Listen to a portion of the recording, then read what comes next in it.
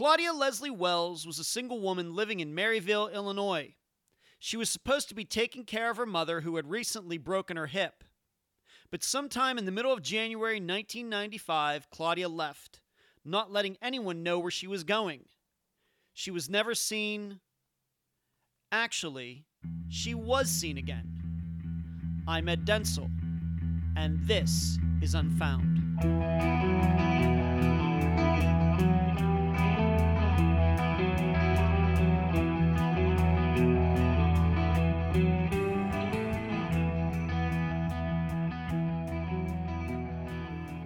Hope is a good thing, maybe the best of things, and no good thing ever dies. Do those words seem familiar to you? They should. They come from a very popular movie. Those words were in a letter that Andy Dufresne sent to his friend Red in the film The Shawshank Redemption. Ah, now you remember. Andy, played by Tim Robbins, and Red, played by Morgan Freeman, throughout the movie, they had vastly different views on the concept of hope. And in fact, Red called it a dangerous thing. We use the word hope on Unfound quite a bit. I use it. My guests use it. If you go to the Unfound podcast discussion group, you'll see listeners using it. I see the word hope in a lot of the emails that I receive. But still, covering missing persons cases can be an emotionally difficult pursuit. Statistically, we know most of the people we've covered on Unfound are deceased. And for many of the guests we've had on the program, odds are only a few of them will get the answers they're looking for. But I think this episode is different. I hope this episode will give you hope. And now, a summary of the case. Actually, there's not going to be a summary for this case. Mainly because during my preparation for this episode, I discovered that there were a couple key pieces of information that are incorrect on the public record. So if you've been to a couple websites reading about this case, I can almost assure you that what you read was wrong. Specifically, where Claudia was last seen and why she was there. Those websites have gotten it wrong, and in fact, a recent show has gotten it wrong as well.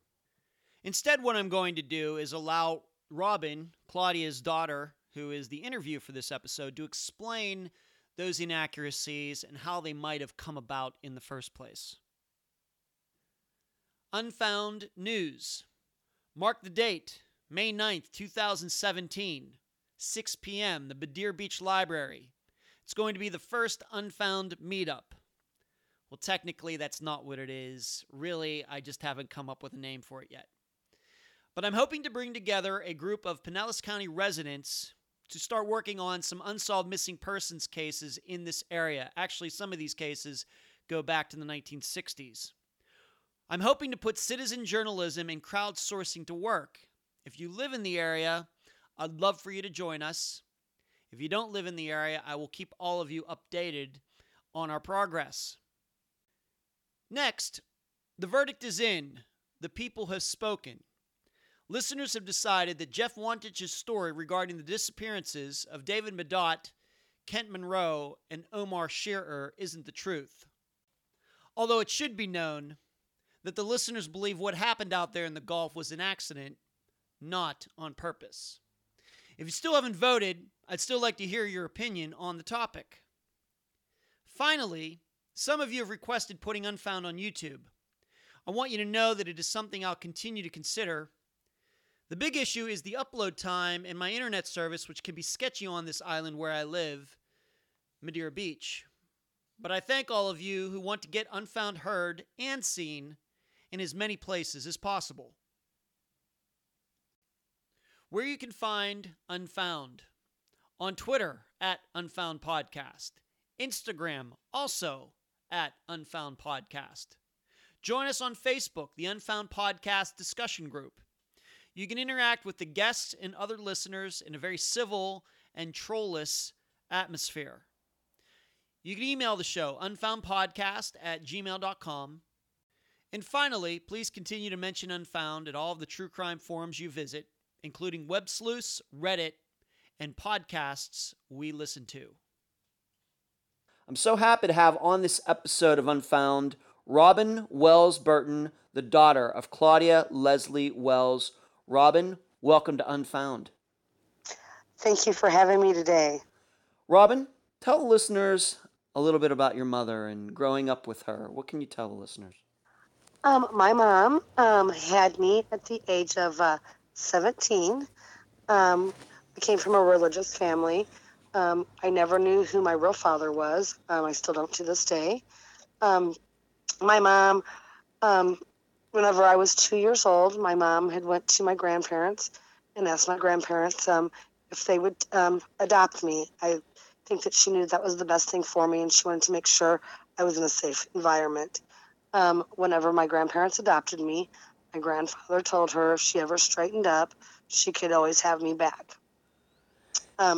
This is when my mother started leaving. She would leave. She would go. She used to go to Scottsdale, Arizona, as a kid growing up, and as well as other places around the United States. Then some I'm aware of, some I'm not.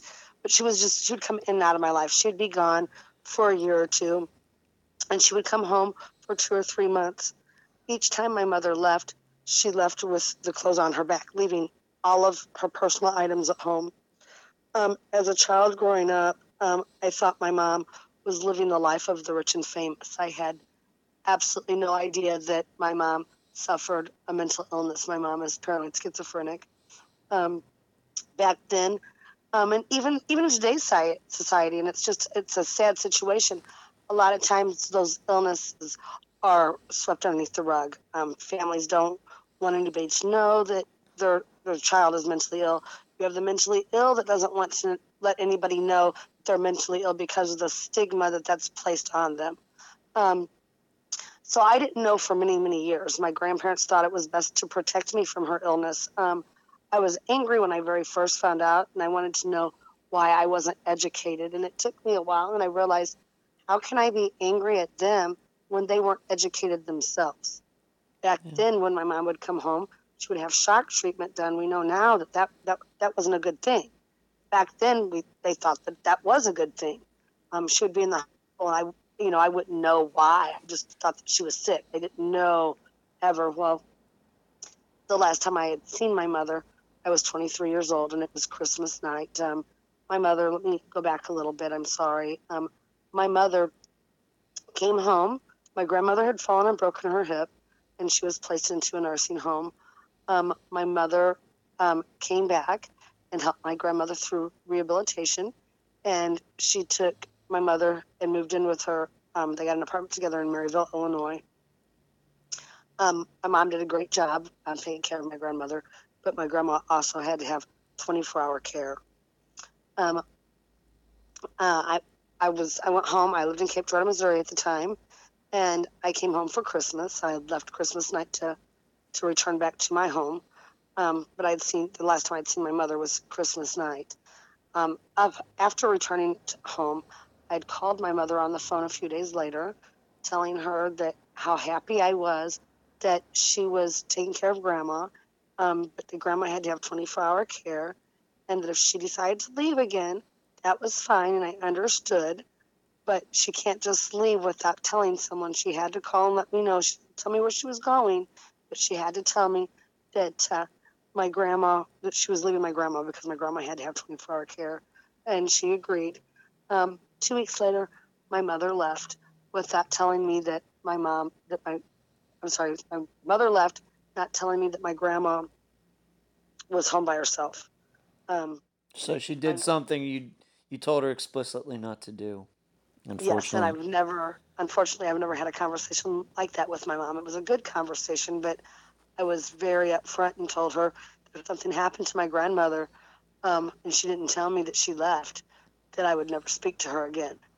I've never said those words to my mother in my whole entire life. And what year was that? And how old were you? What year was that? I was 23 years old, and it was probably late December or early of January. It was either late December of 1994 or early January of 95. My mom went missing the middle of January 1995. Okay. Can I ask you a Uh, question about when she gave you up to your grandparents? Do you think that that was an acknowledgement that she knew that maybe she had a problem that maybe was going to affect her more as you got older? How do you look back at that? yes, I do. I think that she was just she was afraid for my safety. I think that she wanted to make sure that somebody in my family took care of me. She didn't want to see me adopted out. She wanted to make sure it was a family adoption. I think that she did the best that she could. Mm-hmm.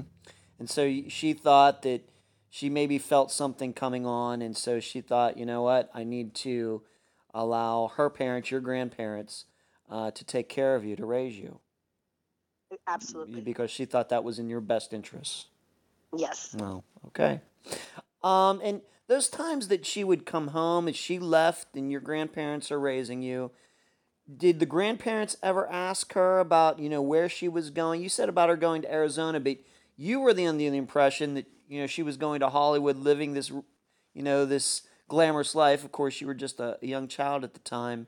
Did anybody ever try to get her to stay or anything like that? Absolutely. Every time that she came home, she was home for good. And I was the only one. I was very resentful towards my mother. I just, um, even though, even though I was never mean to my mother, I just always knew in my mind that she was going to be gone again. And I think I put up this wall to protect myself because I knew it was just a matter of time that she would leave again, that she hadn't straightened up. Um, and each time I was right, I'd be like to myself, I knew she would leave. I just knew she would be gone. And, as a child, because you don't understand, because nobody has educated you. Sure. I didn't know that she was sick. I just thought that she was leaving. There was a time that she took, after my grandfather died, whenever I was 8 years old. It was in 1979. And my mother found out. And about a month or two after my grandfather had passed away, my mother had sent round trip plane tickets to Los Angeles, California, for me and my grandmother to fly out. When she picked us up from the airport, she had a dozen roses for my grandmother, a great big 3-foot stuffed animal dog for me. We got in a taxi cab. She took us to the mall. It was the first place she took us. She bought both of us brand new wardrobes. We were staying in Hollywood, California, at a motel that was costing $100 a night. Back in 1979, that's a lot of money. It's a big deal. Yes, so that's a very big deal. Um, I remember her taking me to Disneyland while I was out there. She was giving me $20 a day in allowance. I was a rich kid, Mm-hmm. She told me at the time she was writing songs for Willie Nelson about my grandfather. I know now that that's not true. Where she got this money, I still have no idea. But it was just once again, I thought that she was living the life of the rich and famous, and these are the reasons why. And so now today, you're still on this day in March of 2017, all these years later, you still have no idea where she got that money, what she was doing back then. That's right. Right, correct. Okay, that's Um, interesting. Hmm. yes, I remember one time I was in second grade, and the MPs came to my classroom with my principal. My mother had went into the military and went AWOL, but she had went into the military under her sister's name. Huh. And when she went AWOL, they came here to actually arrest her sister, and her sister had to explain to her, I never went in the military, and come to find out it was my mom. So she was she got a discharge from the army. So my mom was never a veteran. My mom was there was when my mom actually went missing again in 1998. It says that she was a veteran going to the VA. She was never a veteran. Right. We need to correct the record on that because I've read that in a few different places that are very reputable missing persons websites, and I've read that a couple places. That is not Yes, that's not true. She was never a veteran. What status then did absolutely she not. have? She used somebody's ID to try to get into the military, or how did that all work? Explain that again if you I could. well, my mom used to uh, used to get fake driver's license. I mean, they were real. I remember a time whenever I was growing up where she went to the Christian bookstore and got a baptism record, and then went to the library and pulled up somebody that had died at birth, and she would get all this information, and then she'd go to the driver's license bureau and get her face with somebody else's name. So I think that with her and her sister being so close in age, she already knew her sister's information. She just said that she lost her driver's license, is what I would say. Okay. That's interesting. Your mother sounds like a very interesting and intelligent person, Robin. She is. She has a very, very high IQ. Yeah. Never in a million years would I ever think that my mother was homeless. I was 34 years old when my mom's sister sat me down and told me that my mom was paranoid schizophrenic. I didn't have any idea, and I think she was shocked. I don't know, how the wires got crossed, but she was like, I know that you knew, you just chose not to know. And I said, no, I never knew that. Nobody ever told me that. And that was the very first time that I realized that my mom was paranoid schizophrenic. It was 11 years after she had went missing. That's whenever the search for my mom began. I didn't and that's not that long ago. You're not that old. You said 34 years old. You're not much older than that now. So that was a fairly recent development in your life to find that out. It was about 11 years. I'm 46 now, so it was about 11 years ago. Still, you lived 3/4 of your life thinking that something else. Yes. So I grew up hating my mother. I thought that my mom was living a life of the rich and famous. I had no idea that my mom was paranoid schizophrenic. Whenever I realized the truth, everything started making sense. And I just started searching the web, and I started a Facebook page, and then my niece got a hold of me, and she said, Robin, she said, I don't know how we missed this. She said, I just got on NamUs, and I've put her name in there before, and nothing's popped up. She said, but you need to look at this. And she sends me a link to NamUs of a woman that had went missing out of California in 1998, 3 years after she had left home. The woman's name on NamUs was Leslie C. Wells. The birth date was off by a little bit. There was no photo, but something in my gut just told me it's her. I know that this is her. I contacted the San Diego Missing Persons Unit, and they told me that they actually had just put that up on NamUs a couple of months ago, that they actually have a picture of her that they had not put on NamUs yet. It was in her file, and they wanted to know. They wanted me to send pictures to them first to see if this was the same person. Then they sent me her picture back, and I knew immediately when I opened up the picture that it was her. She'd only been missing for 3 years at that time. And what year did you find this out? That she turned up in this database. What year was that you found out? I want to say 2005, maybe 2006. All right, so you went. So this was like 8 years after she'd have been put in this database, then. Right. Wow. Right, but they didn't put her in. They had just recently put her in. They said. Oh. So I don't know why they waited so long, but they had just recently put her into NamUs. And what did you think was going on all those years? Just to remind the listeners, the last time that you saw your mother was approximately early 1995. Then you find out like 10 years later that she popped up in the San Diego area in 1998. What did you think was going on in those 10 years? Did you just think she just left and just never came back and you'd never see her again? Yes. That's what you thought. I just thought that I would see her again, but so many years had passed that now I was worried because she had never been gone this long. Mm-hmm. It was a lot different than before, and I started researching. We started finding things, and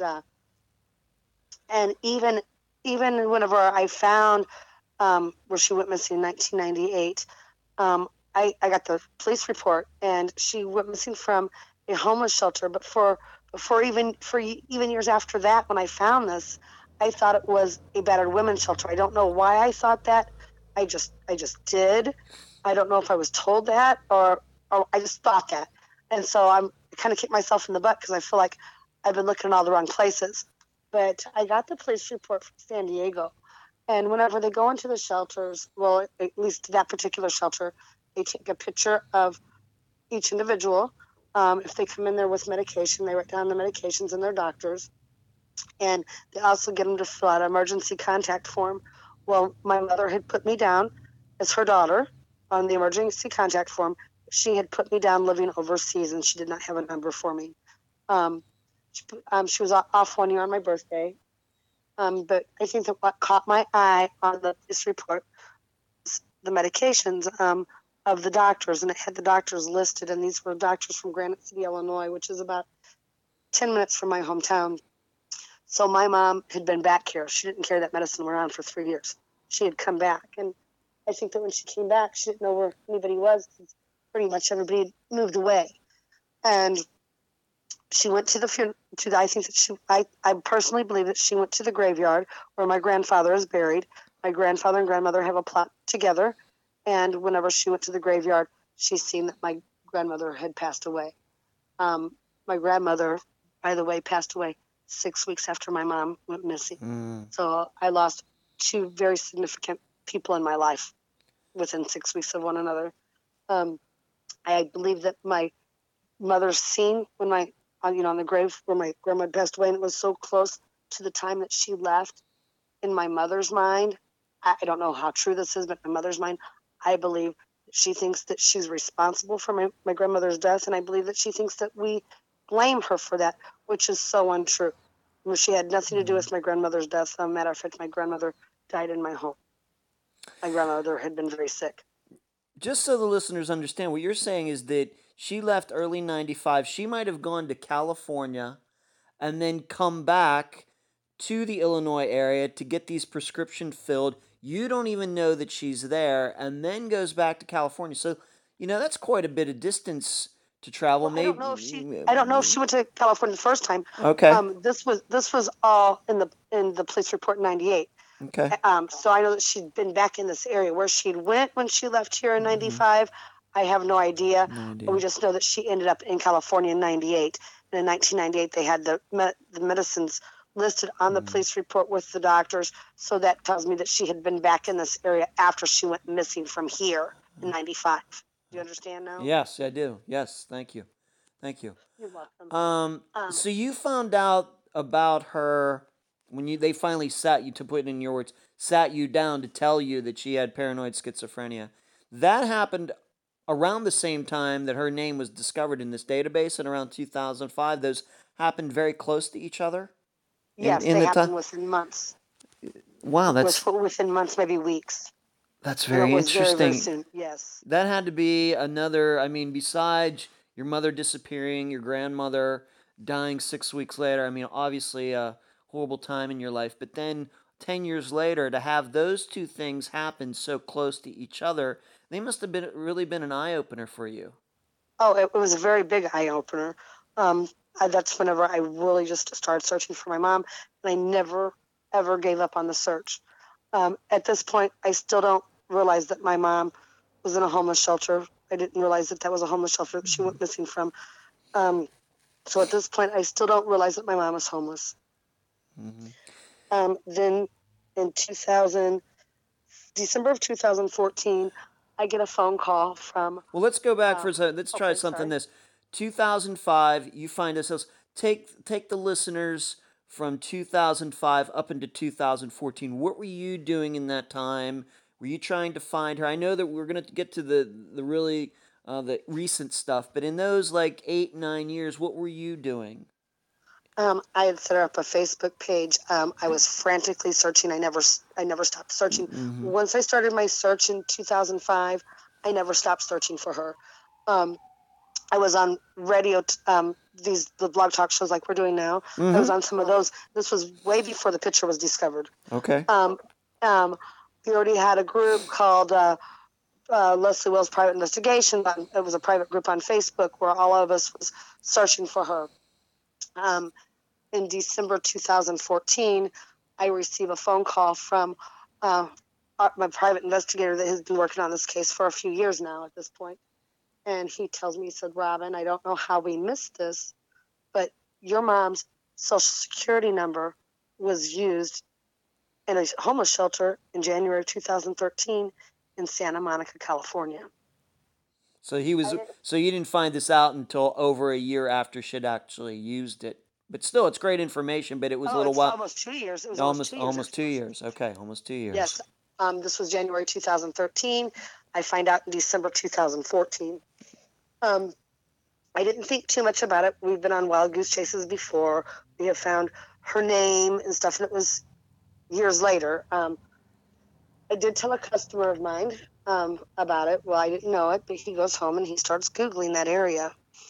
2 days later, calls me on the phone. He said, Robin, I need your email address. He said, there's something that you really need to look at. And I give him my email address, and he sends me an article. And the article is a February 2014 article from the LA Times talking about our homeless count on Skid Row, which is in Los Angeles. There was one picture that they had put on the front of this article, and that picture was of my mom. I knew immediately. I sent the pictures to her sisters. They didn't think it was her, and I just said, I know it's her. I know it's her. I just knew. The very next day, I put this picture on a flyer. My family was pretty upset at the time. They hated the picture. They wanted it off the flyers. They felt sorry for this woman. I said, well, if it's not my mom, it's somebody's missing mother. It's somebody's someone. Mm-hmm. And until that woman comes forward and says that it's her, this will always be my mother. I just knew there was something about her eyes. Your eyes don't change. Your eyes don't change. And I just knew it was her. It wasn't until Monday I was able to get a hold of the LA Times, and they gave me the confirmation I needed, even though my mom used a different alias because she's known to use thousands of aliases. She used the name Diane Madago. I just knew it wasn't Diane Madago. I also had a friend of mine who works for the police station run Diane Madago, and there is a Diane Madago in California that is transit. But I received a picture of her, and it is not my mother. It is not the lady in the photograph in the LA Times as well. So on Monday, I get a hold of the photographer from the LA Times, and he tells me that even though it was in a 2014 article, and even though it said Skid Row, which is in Los Angeles, that actual photograph was taken during the homeless count in January 2013 in Santa Monica, California, the same year and month and city that my mom's social security number was used at a homeless shelter.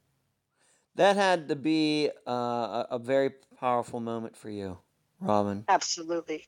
Absolutely. I knew. I already, it was my confirmation that I needed. It didn't matter at this point if nobody believed me or not. At this point, I knew I was right. And working with the homeless now, I will tell you right now, they age so fast on those streets. And people don't look like they looked 20 years ago. And if you're out on the streets, they look even older. Yeah. You know, they're sure. weathered, and it's a sad situation. Never in a million years did I ever think my mom was homeless. So this was a really big deal for me. I didn't have the funds to go, and Stephanie Copeland from Media of the Missing, she's out of Kansas. She said she'd never done this before. She said that she just knew that she was supposed to take me to go find my mom. And she said that she started going into businesses, and a car rental place gave us a van for 3 weeks.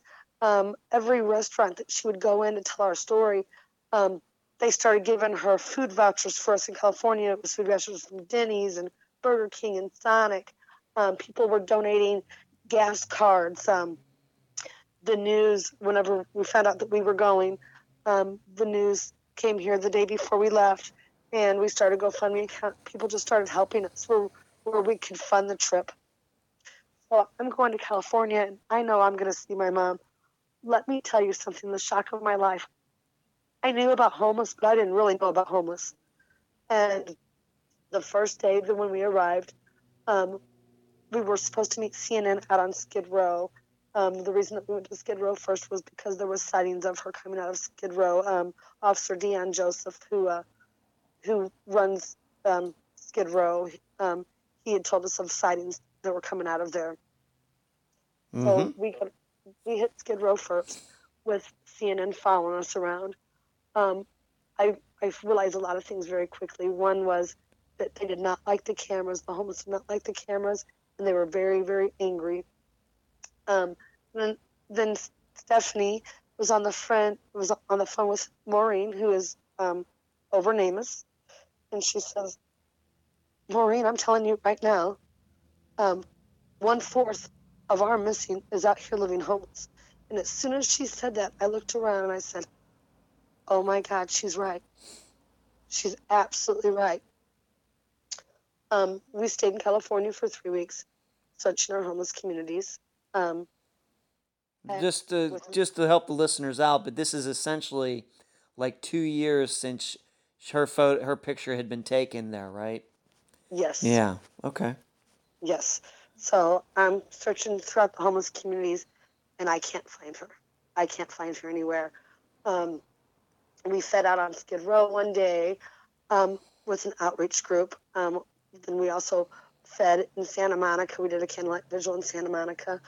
I talked to many homeless. I became friends with the homeless. Skid Row has my heart. Skid Row absolutely has my heart. But so many people throughout the homeless community wanted to help find her and said that they wish that there was somebody out there looking for them. Mm. And it was just a very emotional time. And I remember being very angry at God. And I remember saying, how can you send me a photograph after 2 decades, 20 years? I haven't seen my mom, 20 years. And I come out to California and I can't find her. Everything happens for a reason, but God, I don't understand this reason. And I'm crying. I'm angry and I don't understand. And I'm back home. It's about 6 weeks later, and it was just like it hit me all of a sudden. And I realized that there's other families. There has to be other families out there just like me. I know that there's other families. And I decided to start missing homeless. And I started asking some very dear friends, and they're from all over. They're from all over the United States. Matter of fact, I even have one that's in the UK, and there's 7 of us over missing homeless. And I asked them if they could help me with this page. And um, never in a million years when I started missing homeless did I realize it was going to grow like it did. We've got Let's um, let's get back to. We're going to get into that. I want to get back to talking about your mother in particular for a little bit. Did okay, you did you run into any homeless when you were there who knew your mother?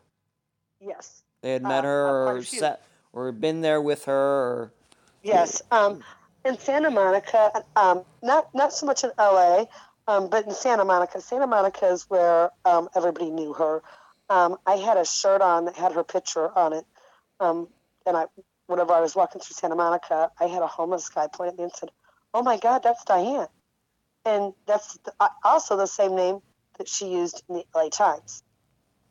And I had another gentleman tell me that she's still around, that I will find her, that the homeless go up and down the coast, and also in the wintertime, they may even go back and forth from Arizona, because Arizona, it's a lot warmer than it is in California in the winter. And they go back and forth like that, and they also go up and down the coast, that she was out there.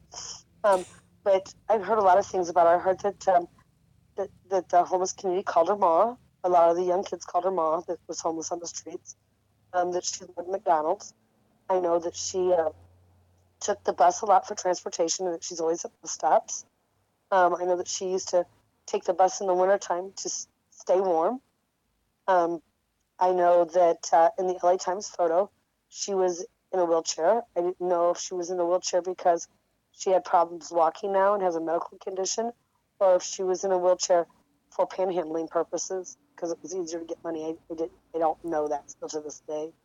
Um, Mm. and When was the last time that when you were down there in early 2015, when was the last time that somebody had seen her in that area? How much time did you miss her by? Do you happen to remember that? I think that I missed her by months. Okay. Uh, it could have been longer. I just think that I missed her by months. You told me something very interesting. When CNN was there, that the homeless wouldn't talk to you. They didn't want Yes, the cameras around and everything. And you told me also about CBS and all of that, covering it as well. But as soon as those TV people went away, you came back. The homeless people couldn't have been nicer to you. absolutely. Yes. Whenever I went down there, CNN was down there, and the homeless did not like the cameras at all. They didn't want anything to do with us. They didn't want the cameras there. They wanted the cameras off of them. Um, I got very scared very quickly. Um, and I think that CNN made me scared because they wanted us out of there. They've already got their story. Um, they want us out of there. Um, we get back to the van. We're waiting on CBS because CBS was supposed to meet us there shortly. CNN tells us that CBS just called them and they were affiliated, and CBS and that they gave CBS the story. So CNN was going to get the story that CBS just told us to get out of there because they are worried for our safety. We leave Skid Row.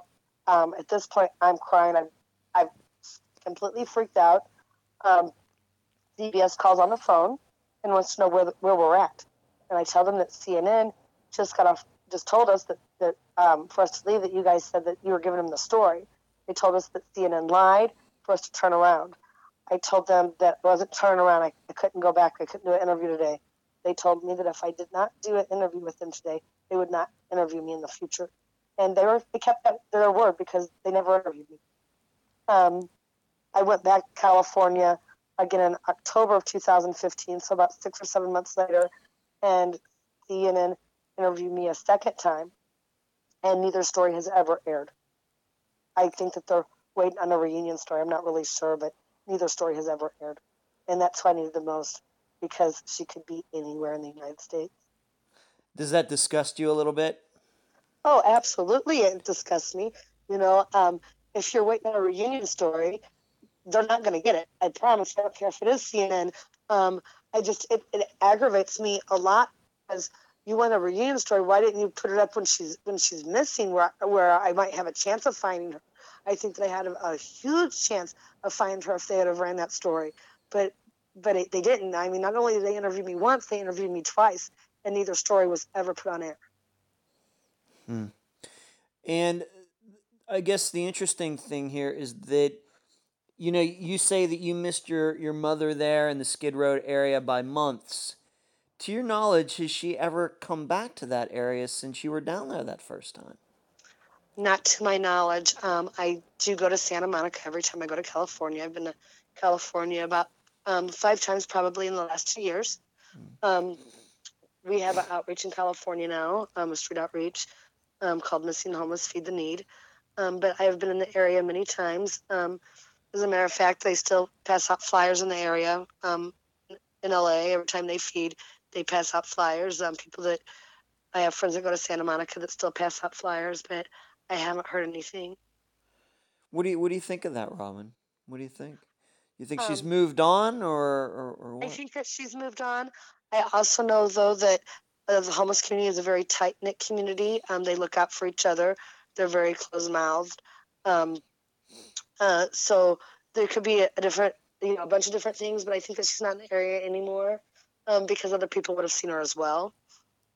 Could it be that she was scared off hearing about CNN and everybody being down there, maybe not realizing that you were Absolutely. there, but she might have been somewhere else and found out about the cameras being there and she got out? Because I think this will lead into Yes. a interesting discussion about just the overall qualities of paranoid schizophrenia, which is something I want to talk to you about because I know you've learned quite a bit about it. But just that question, do you think she hasn't been back because of February Oh, 2015?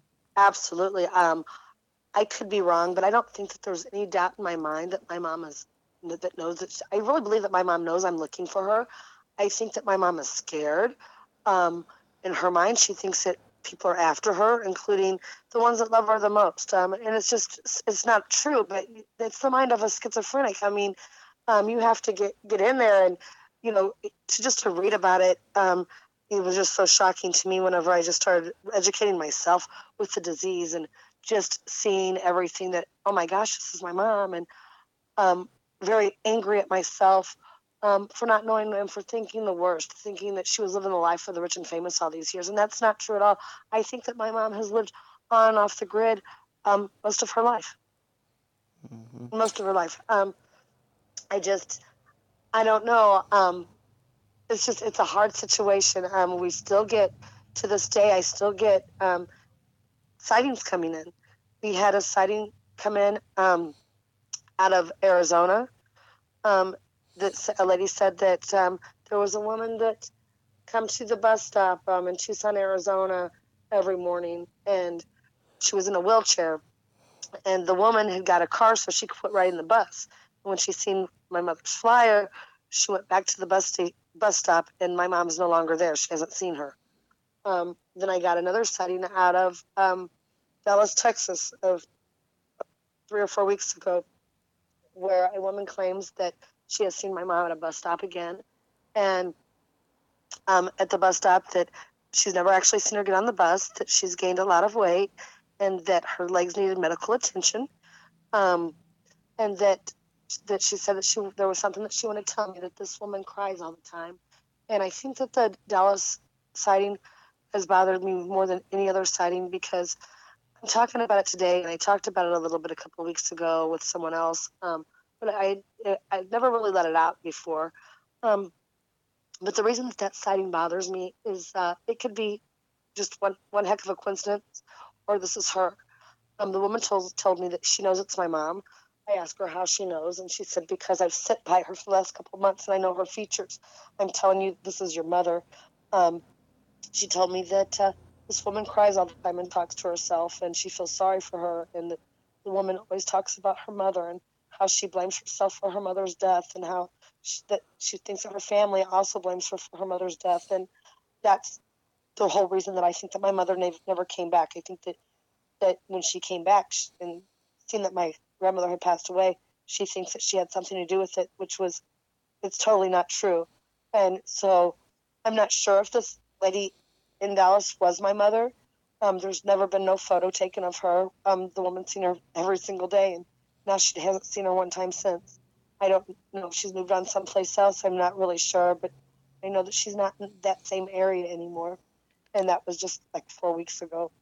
But you are pretty sure that your mother knows that you're looking for her. I mean, does it get to the point by thinking that she actually could be avoiding you? Is it could that Sometimes, yeah. schizophrenia, the paranoid schizophrenia, get that bad that if she knew that if she caught wind that you were going, whether it's to Dallas or Santa Monica, that she might go somewhere else? Is it that? Can it be that bad? It could be that bad. I think that what bothers me more than anything is I never knew that my mom was paranoid schizophrenic. I don't even know how I missed it. So she was doing very good back then. But as the years pass and you don't take medication, I hear that schizophrenia gets worse. And also, in a lot of schizophrenia patients, dementia also sets in at a younger age. So it might even be a deal where she's kind of lost out there. But I think that in her mind, she thinks that I blame her for my grandmother's death, and that's not true at all. And I think that that's why it's so important for me to find my mom. Um, I would love nothing more for my mom to come back and live with me. I can't make her come back. The laws prohibit that, but and the HIPAA law prohibits me from telling me if she's in a shelter or telling me that she's in a hospital. But I am going to find her, because um, I just know I'm going to find her. I do something a little different. I know that um, street outreaches, they don't have to go by the HIPAA laws, and those people are eyes out there on the streets, and those are the people that you need to contact. Those are the people that are going to tell you if they've seen her or not. Even if my mom doesn't want to come home, even if my mom doesn't want anything to do with me, my mom is going to hear me tell her to her face that I love her, and that's a fact. I don't care if it's been 22 years. She will be found. There's no doubt about it in my mind. I will Right. see her again. Yeah. Right. That's good, Robin. And you've turned this into, a mission on your own, not just for yourself, but for other people. And you've touched upon it so far, but let's get a little deeper into that if we could now. Tell the people about Missing and Homeless, what you do, the team that you have, and some of those success stories they have. Because when you told me about this, it was really amazing to me. Please tell listeners about that. Missing Homeless was started in April 2015. It was started a month after I got back from California. I really realized really quickly that a lot of our homeless were in fact missing people. Um, I know that there was a lot of families just like me that might not have reported a missing, afraid they're going to get mad, don't afraid that they won't come back. You don't know how many families that have not reported their missing loved ones missing, that have mental illness, just in fear that they're going to make their family mad at them, and they're afraid that they're not going to come back. Missing Homeless was started, and there's 7 of us. I have Dan Davison, who is a private investigator out of Chicago, Illinois.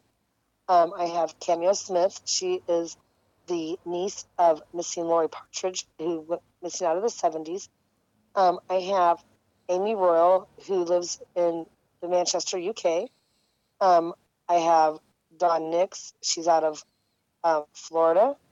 I have Mia Torres. She is out of California. I have Dina Rush. She's out of Washington. And all of us bring something to the table. Cameo does all of our updates and runs people to see if the social security number has been used. Amy makes all of our flyers for us. Dina helps our missing with starting on like pages to bring more awareness to our missing loved ones. Dawn Nix, she is a missing advocate out of Florida. Mia does our street outreach in California, and I just do a little bit of everything. How did you find all these people, Robin? How did you all come together? Well, Dawn Nix and Dan Davison has been working with me for a number of years. Dawn was actually my advocate. Dan had come aboard a few years ago. A friend introduced me to Dan. And then whenever I went to Cameo, I'd actually been friends with her through Facebook with her aunt missing. She actually helped me set up my mom's like page many years ago. Whenever I went to California, I met Cameo, and I also met Mia. Mia was who I got in contact with about feeding with her on Skid Row. So Mia and Cameo became a part of the group. Dan and Dawn, of course. Amy was just somebody that was on my mom's Facebook page that was talking to me all the time, and I just asked her one day if she would like to become a part of Missing the Homeless. She was just so good with research and doing flyers and stuff. And then Dina, Cameo had introduced me to Dina because Dina was also an avid advocate that really helped the families with the missing. And together we all came together, and we're making it work. It's been amazing. We've got close to 24,000 followers now in less than 2 years.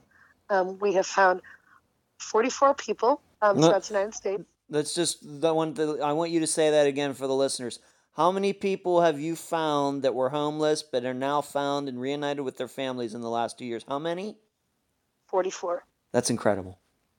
Yes. And we found 2 yesterday. And it's been amazing. And we're just, miracle after miracle is being performed through our page. And it's something I can't even wrap my head around. And it gets the best of you because I'm working on Missing Homeless, and I do street outreach, and I work full time, and I just think, how am I still going? And it's whenever these loved ones get found, and it makes it all worth it, and you know why you're there and why God put this in front of you. And I had 2 amazing stories yesterday, but I had one that I just feel like God's hands was all over this. I had a man that I met almost 2 years ago, and he was homeless, and he was panhandling out by our local Walmart. He was living up underneath the bridge, and I had brought him supplies. I took his picture, and he told me about his wife, and I said we'd see if we could find her because he went to jail and she went to the hospital. Well, we had serviced him for a while, and then we couldn't find him anymore. We didn't see him for quite some time. And then here about 2 weeks ago, his son contacted our page and said that he had been trying to locate his biological father, and he had Googled his name, and our site come up, and that was his father, and he wanted to know if we knew how to get in touch with him. I told him it had been a while since I'd seen him, but I would go out and I'd look. I had been out looking for his dad, and I could not find him, and I told him, I said, I can't find him. There's a couple other places I'm going to check, but he's not in the area that he was in. And then yesterday, I got an incredible email from a lady that volunteers for Meals on Wheels. And she's outside of California. And she said, Robin, I just wanted to update you on this man. She said, I seen your post 2 years ago where you posted about this gentleman that you'd been helping. She said, I just want to let you know, he is now in California. He's on hospice. He has probably 6 months to live, but he does have shelter now. And I just want to let you know that he's off the streets. And I couldn't believe my eyes. And this is the man that I'm out here looking for right now. And I said, you got to be kidding me. I said, you're not going to believe this. But his son just sent us an email 2 weeks ago looking for his father. And so she gives me the gentleman's information. She gives me his name, his phone number, his address, and I get a hold of his son. I reach out to his son, and his son can't believe his ears because his son also lives in California and only lives miles from this man's home. And yesterday he was going to go see his father for the first time. So That's a crazy, wonderful story. yes, it's just unbelievable. We also had another story. If I can ask you just one more question about that. This was a guy, and you live in what state? You live in. I live in Illinois. And you saw this guy panhandling in Illinois. Then a couple weeks later, however long later, he turns up in California near where his son lives. Yes, I don't know how much later. This was almost 2 years ago. Oh, okay. And this was almost 2 years ago. His son reached out and found our post 2 weeks ago. Oh, okay. And then this other lady finds the post again. So it's like 2 years ago I posted this, and within 2 weeks, not only does the son looking for him, and this lady sends me a message telling me where he is, and it was crazy. Okay. Yeah, it's still crazy. But that somehow that guy was in Illinois, but then somehow he got to California, and that's where he ended up being in Saw Hospice. But the reunion happened yesterday. Yes, and it's just amazing. Oh, wow. Yeah, tell the listeners another story, please. We also found yesterday, here about 3 or 4 days ago, we posted about a man in Florida who is homeless. There's a street outreach there that goes by and feeds them every day, make sure that they're okay. And this man lives underneath an abandoned truck. He's originally from Hawaii. He's 63 years old. He gets a monthly Social Security check. Well, the other homeless that's in this camp with him has beat him up and would rob him at the first of the month. Once the gentleman was broke and didn't have any more money, they would leave him alone for the rest of the month. And from the first of the month, they would do it all over again. He's actually been taken to the hospital because of his injuries. The street outreach was very concerned about his well-being.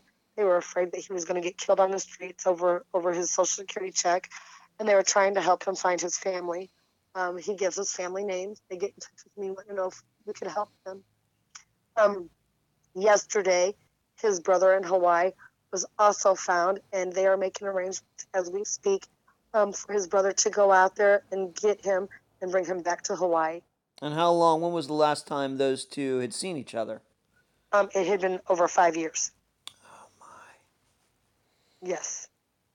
That's an amazing story. Yeah. We have loved ones out there. I do street outreach here in St. Louis. I live 15 minutes from downtown St. Louis, and we started doing outreach, and I started doing something a little different on the streets, and I started telling my mom's story every week, sometimes to the same people, and I told them, you got family out here that's looking for you and that's worried about you, and if any of you would like to find your family, come and talk to me afterwards, and we'll see if we can't help you.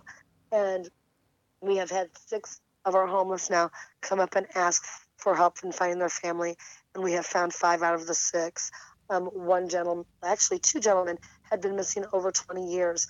The families thought that they were dead.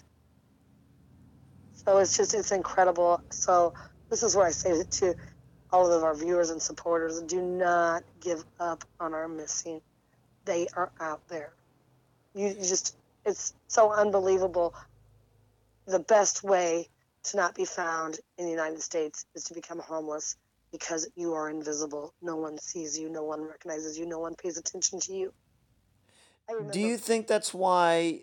This is not. How do I want to put this? You're doing great work, but you're finding, like, I guess you work this out to 2 people a month in the last, roughly 45 people in 24 months, that almost is 2 people a month.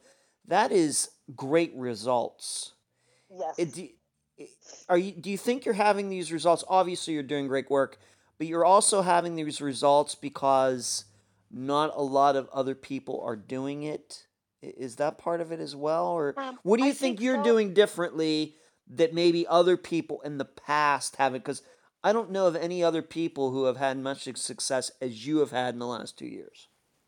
I think that we're bringing awareness for the first time to our missing, that if you have a missing loved one that is addicted to drugs or have any kind of mental health issues, may it be schizophrenia or dementia or Alzheimer's or bipolar, PSD. I mean, a lot of them are out here on the streets. I'm not saying everyone, but a majority of them. I mean, you would be surprised at the numbers. Even people that's been in car accidents, that's had amnesia or brain injuries, they are out here on the streets. Whenever their car has been wrecked and they can't be found, they're gone. Some of them have suffered brain injuries, and they're out on the streets. You would be amazed at how many people are out on the streets that are just lost out here. And I think that we're bringing awareness. But I think that another thing that I've learned, and I mean, we're still using flyers, so don't get me wrong, but I like to actually talk to the families, and whenever I talk to the families and like get their story, and I sit down and I share those stories with their photograph, and it's just, I guess, with me telling the story and with it being their picture, the story comes to life, and it's not just like another missing person that they're scrolling by and not sharing. It takes only 1 second to share, but I've actually done this, and I've done the exact same story, one with a picture and one with a flyer. The picture was shared about 40 or 50 times. I'm sorry, not the picture, the flyer. The flyer was shared 40 or 50 times.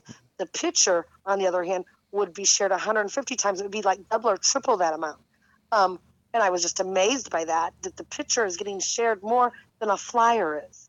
No, we still share flyers, though, don't get me wrong, but I'm just so surprised by that. Any insight into that? Why that is? Um, I think that it brings the person more to life. That it's more of a person than just somebody else's went missing.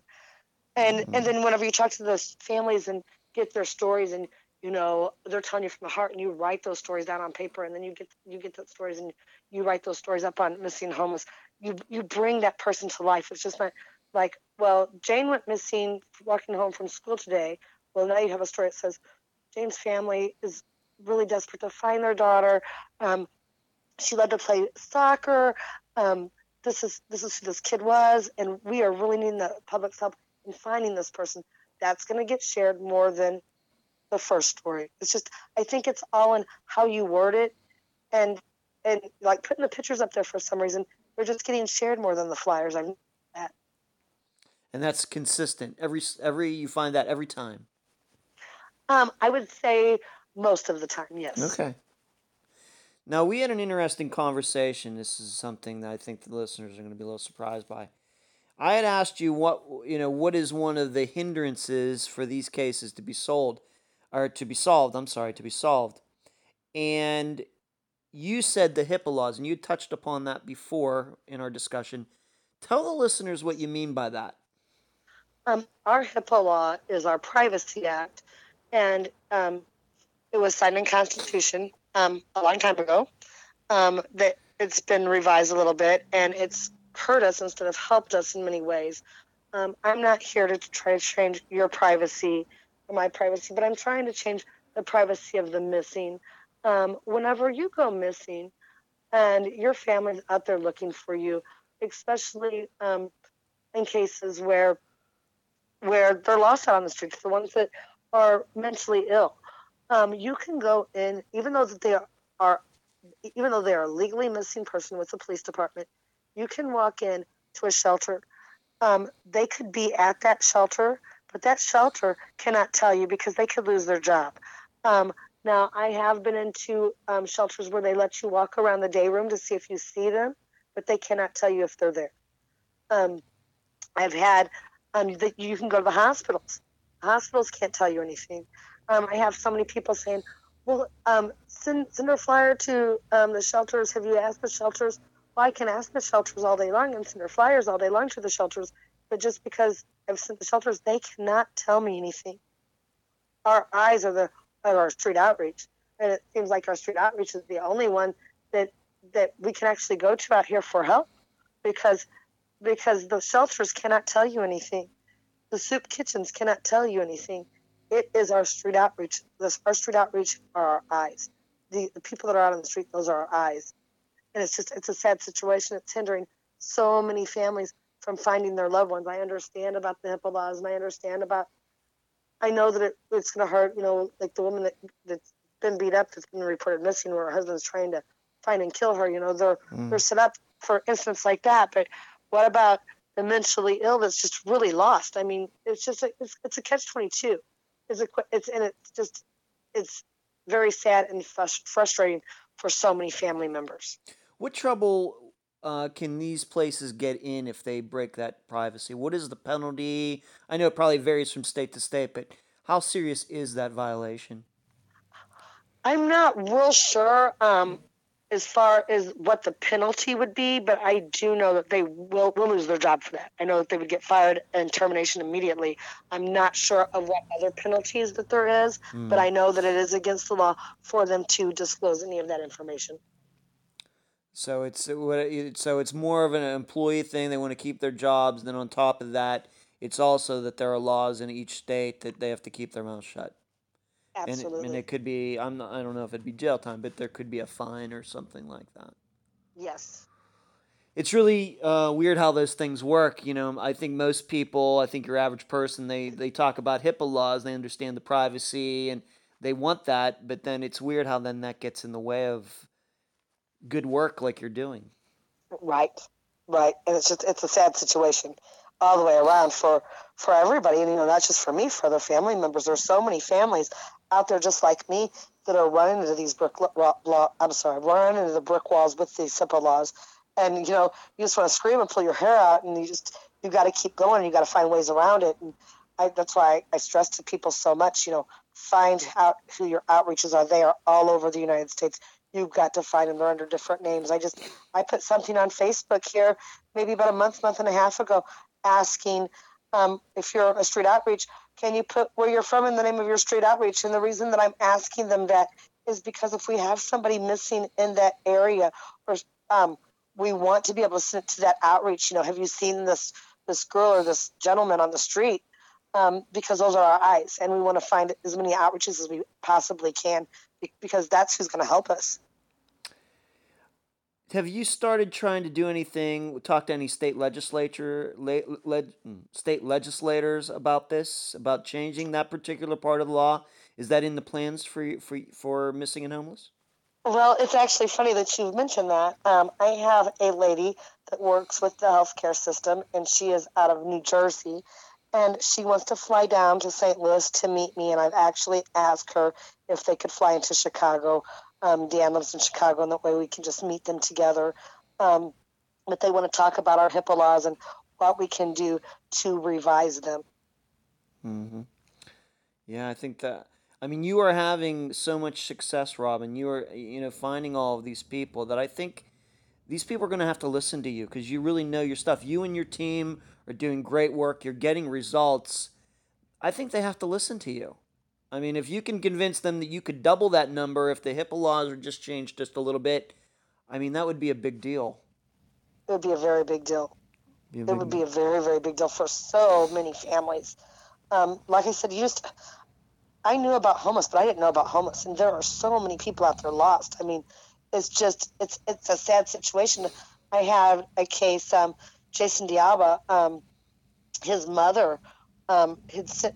I was in California, and his mother had asked for help in finding her son, and I got a phone call from from um, from a lady in Texas that I'm very good friends with. She runs a page called Victim News Online, and she said, "Robin, while you guys are out in California, is there any way that you could share Jason Diaba's flyer?" And we get these flyers, and um, I get them ran off, and we're passing out my flyers, we're passing out Jason's flyers. Jason's also from Illinois, also supposed to be missing in the California area, and also with mental illness. The case was a lot like my mom. We go to California. Of course, we didn't find either one. I get back home, and I become very good friends with his mother. And we talk on the phone, and we're each other's support group. And I said, get your name off. I said, get the police's name off the flyers. I said, I know this is going to sound crazy. I said, but I put my own cell phone number on there. And I said, I do that because if my mom is found and all she has to say is, I am not a missing person, and she gets taken out of the system immediately. Mm-hmm.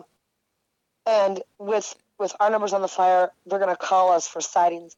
Well, a girl seen, she changed the flyers to her cell number.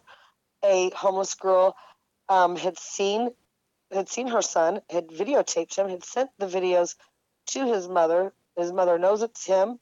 She gets a flight to California that's going to leave the very next day. She gets a knock at the door around 1 o'clock, 2 o'clock in the morning, and it's the state police. Now she's getting ready to leave for the airport here in the next couple hours. The state police letting her know that they've just found her son in San Diego, California, that he has been put into the hospital. He didn't even know who the president of the United States was. She flies out to California. She goes to the hospital to see her son, and they won't allow her to see him because of the HIPAA laws, because he doesn't want to see her. He doesn't want anything to do with her. He's saying all kinds of crazy stuff that's not true. Now she's worried to death because they only have to keep them for 15 days. After 15 days, they're let out of the hospital back on the streets to live homeless. She goes in front of a judge, and she gets an extension, an extra 30 days. So now he's in there for 45 days. It's an extra 30-day extension. He still won't see her the whole time that she's there. She goes home. Now he's in there, and he's taking his medicine like he's supposed to. Jason is now home with his mom, and he's doing great. He's doing great. But it takes more than 15 days for that medication to work. Yeah. Oh, I see. Yes, I see what you're saying. I see what you're saying now. Yes. Yeah. Yes. Right. Yeah. 15 days, and they're put right back out on the streets. Right. Yeah. We're right back to square one. Whereas if it's longer, if it's like 30 days, the medicine then eventually kicks in, maybe 21 days or 25 days. And then he's like, well, yeah, I do want to see my mother. Now that I'm thinking right and everything, of course I want to see my mother. But off the medication, you know, he didn't want to have anything to do with her or anybody else for that matter. Right. Right. Let's turn this back to your mother now, Robin. What's the next step for you in trying to find her? I just keep sharing. I keep sharing and praying and hoping that I can find her. We just started a new like page actually for Dallas, looking for her just in that area. Maybe she's still somewhere in Texas. Maybe she's moved on. I do know growing up that the 3 states that there was 4 that my mom really liked to travel to, and that was Nevada, California, Arizona, and Texas. Those are places that I know that she's been more than once, numerous different times. But she could be anywhere in the United States, and that's the sad part. And it's just like I don't even know where to look anymore. And all I can keep doing is sharing her flyer and praying that somebody has seen her, somebody knows her, and somebody's going to reach out and say, and it really be her, and take a photo, snap a photo without her knowing it somehow. Make sure that she has brown eyes and they're not blue. Get those photos to me, and I promise you, wherever she's at, I'm going to be on the very next plane out of here. I love my mother with all my heart. And like I said, I cannot make her come home with me, but she sure is going to hear me tell her how much I love her. Very good. Robin, tell everybody where they can find you, your website, Facebook page, how they get in contact with you, if you have Twitter, whatever you're doing. Give your contact information out to the listeners, please. Okay, we have actually a Facebook page and we have Twitter. Our email address is missinghomeless.org. I'm sorry, that's not right. missinghomeless@gmail.com. I apologize for that. Okay. Our Facebook page is Missing and Homeless, and it's not A and D, it's the little letter and. You can find my mom's page. It's under Claudia Leslie Wells Missing Person. Claudia is spelled with a Cloudia. It's like Claudia instead of Claudia. And my name is Robin Wells Burton. You can also find me on Facebook. And I'm just out here to tell the families, if you need help, we're here to help you as best as we can. And it's not just us. I mean, we're out here trying to update the page and putting new things on the page. But it's our listeners, it's our supporters, it's all these likes and these shares and these comments. Each time they like a post, and each time they comment on a post, that puts that post back into the news feed. Each time that flyer or picture is shared, you might not know them, but it doesn't mean that your neighbor doesn't know them. Social media is such a great tool. It's such a great tool, and it's just everybody out here working together. And like a friend of mine told me a long time ago, it takes a village. It's one person at a time.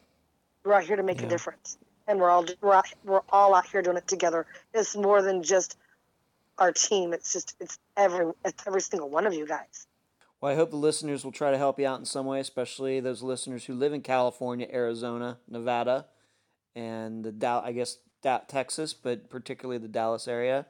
And hopefully, I don't want to say get lucky, but hopefully God will be shining down on one of these people, maybe see your mother. That would be great. That would be absolutely amazing. Right. Robin, thank you for joining me and the listeners on this episode of Unfound. Thank you so much for having me today. And that was my interview with Robin Wells Burton, the daughter of Claudia Leslie Wells. We started off this episode talking about hope, and I really thought I needed to bring that to the program this week after the last few weeks of talking about not just one, not two, but three young men who disappeared in the Gulf of Mexico back in 1994. And in fact, since Unfound has started, we've covered a lot of very bleak cases. So I thought you needed to hear a story, a kind of different story, where the person who has disappeared is actually still alive. There's proof of that. And then there's a person looking for a missing person who is also spreading hope to other people. What I wanted to try to get across with this episode is that hope is out there, although it's not easy to find. But that doesn't mean that there aren't wonderful things happening in the world of missing persons every day. People are being found all the time. I guess maybe we just don't hear about it all the time. And Robin's situation is a great example. She went from being angry with her mother to finding out that her mother had a serious mental disease, to deciding that she was going to find her mother at any cost, and then actually discovering just a few years ago that her mother is still alive. And I really believe that Robin is going to find her mother. I really believe that. And either way, she's not going to give up hope. But also the work that she is doing, Robin is doing with Missing and Homeless, she is spreading so much hope out there as well. Over 40 people reunited in 2 years. I want to know, is there any police department having so much success? It's an impressive stat. And I think Robin is showing that it doesn't take a ton of money or the law or anything like that to reunite people. All it takes is people who care and people who have hope. A few notes about the interview. I had told you beforehand that there were some facts about this disappearance that were wrong. You now know what those were. Claudia was never in the military. She was never at that VA clinic in LA where she was last sighted. She was not getting any medicine there. I wanted you to hear that from Robin herself, and she gave you an explanation as to how that information might have been distorted. And frankly, she's been trying to correct the record ever since. So I hope you will all do her a favor if you happen to see that incorrect information on a website or you hear it on another program, if some other podcast covers this disappearance at some point. I hope you'll please let that host or website owner know that the correction needs to be made. Also, a listener asked me this past week, somewhat coincidentally, what if a missing person doesn't want to be found?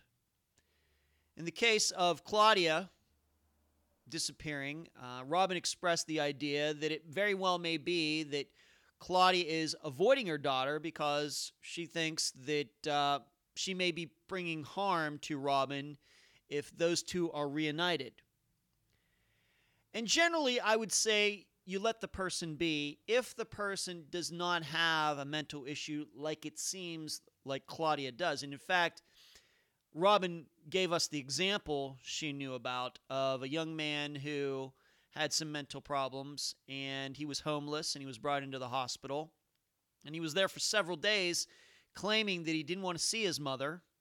But once he was put on the proper medication, he was able to say, well, of course I want to see my mother. And that's when we had our discussion about HIPAA laws and how hospitals in many of these cases should keep these patients longer than they do. 15 days is not enough, if you remember that from the interview.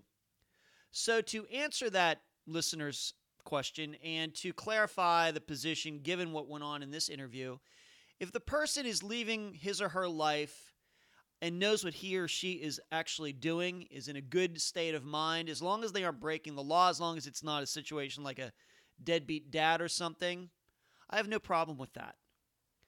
But if the person is obviously mentally incapacitated in a situation like we had here with Claudia, I'm going to have to answer this listener's question by saying it just depends.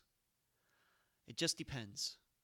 I think that just looking at it from the outside, what I think I know about Robin, what I think I know about this case, it seems that both Claudia and Robin would be better off if they were reunited and Claudia got the help that she needed. There's going to be other situations where people leave their lives, whether they're battered women or whatever the case may be. Then, of course, if they want to disappear from that man who is harming them, then, of course, they have every right to do that. The other point I'd like to mention regarding the interview is about mental illness in general. I think we're discovering year by year that mental illness plays much more of a factor than any of us can even begin to imagine in many disappearances. Probably in many disappearances where we dismiss it as something else, a suicide, a murder. And very well could be that those people that we think are gone really aren't. They just happen to be living on the streets now. I'm not sure if there is any stat to support this, but I have to believe that it's true. I guess what I'm saying is if we could get a handle on homelessness and mental illness, we would probably solve a lot more missing persons cases. In fact, we'd probably have a lot less of them. But as long as we can figure out new ways to solve these problems, to solve these cases, like Robin is doing, like she's been doing for the last couple years, then there'll always be hope. I thank you for listening. If you enjoyed this episode, please go to iTunes and subscribe and give Unfound a great review if you could. I'm Ed Dentzel, and you've been listening to Unfound.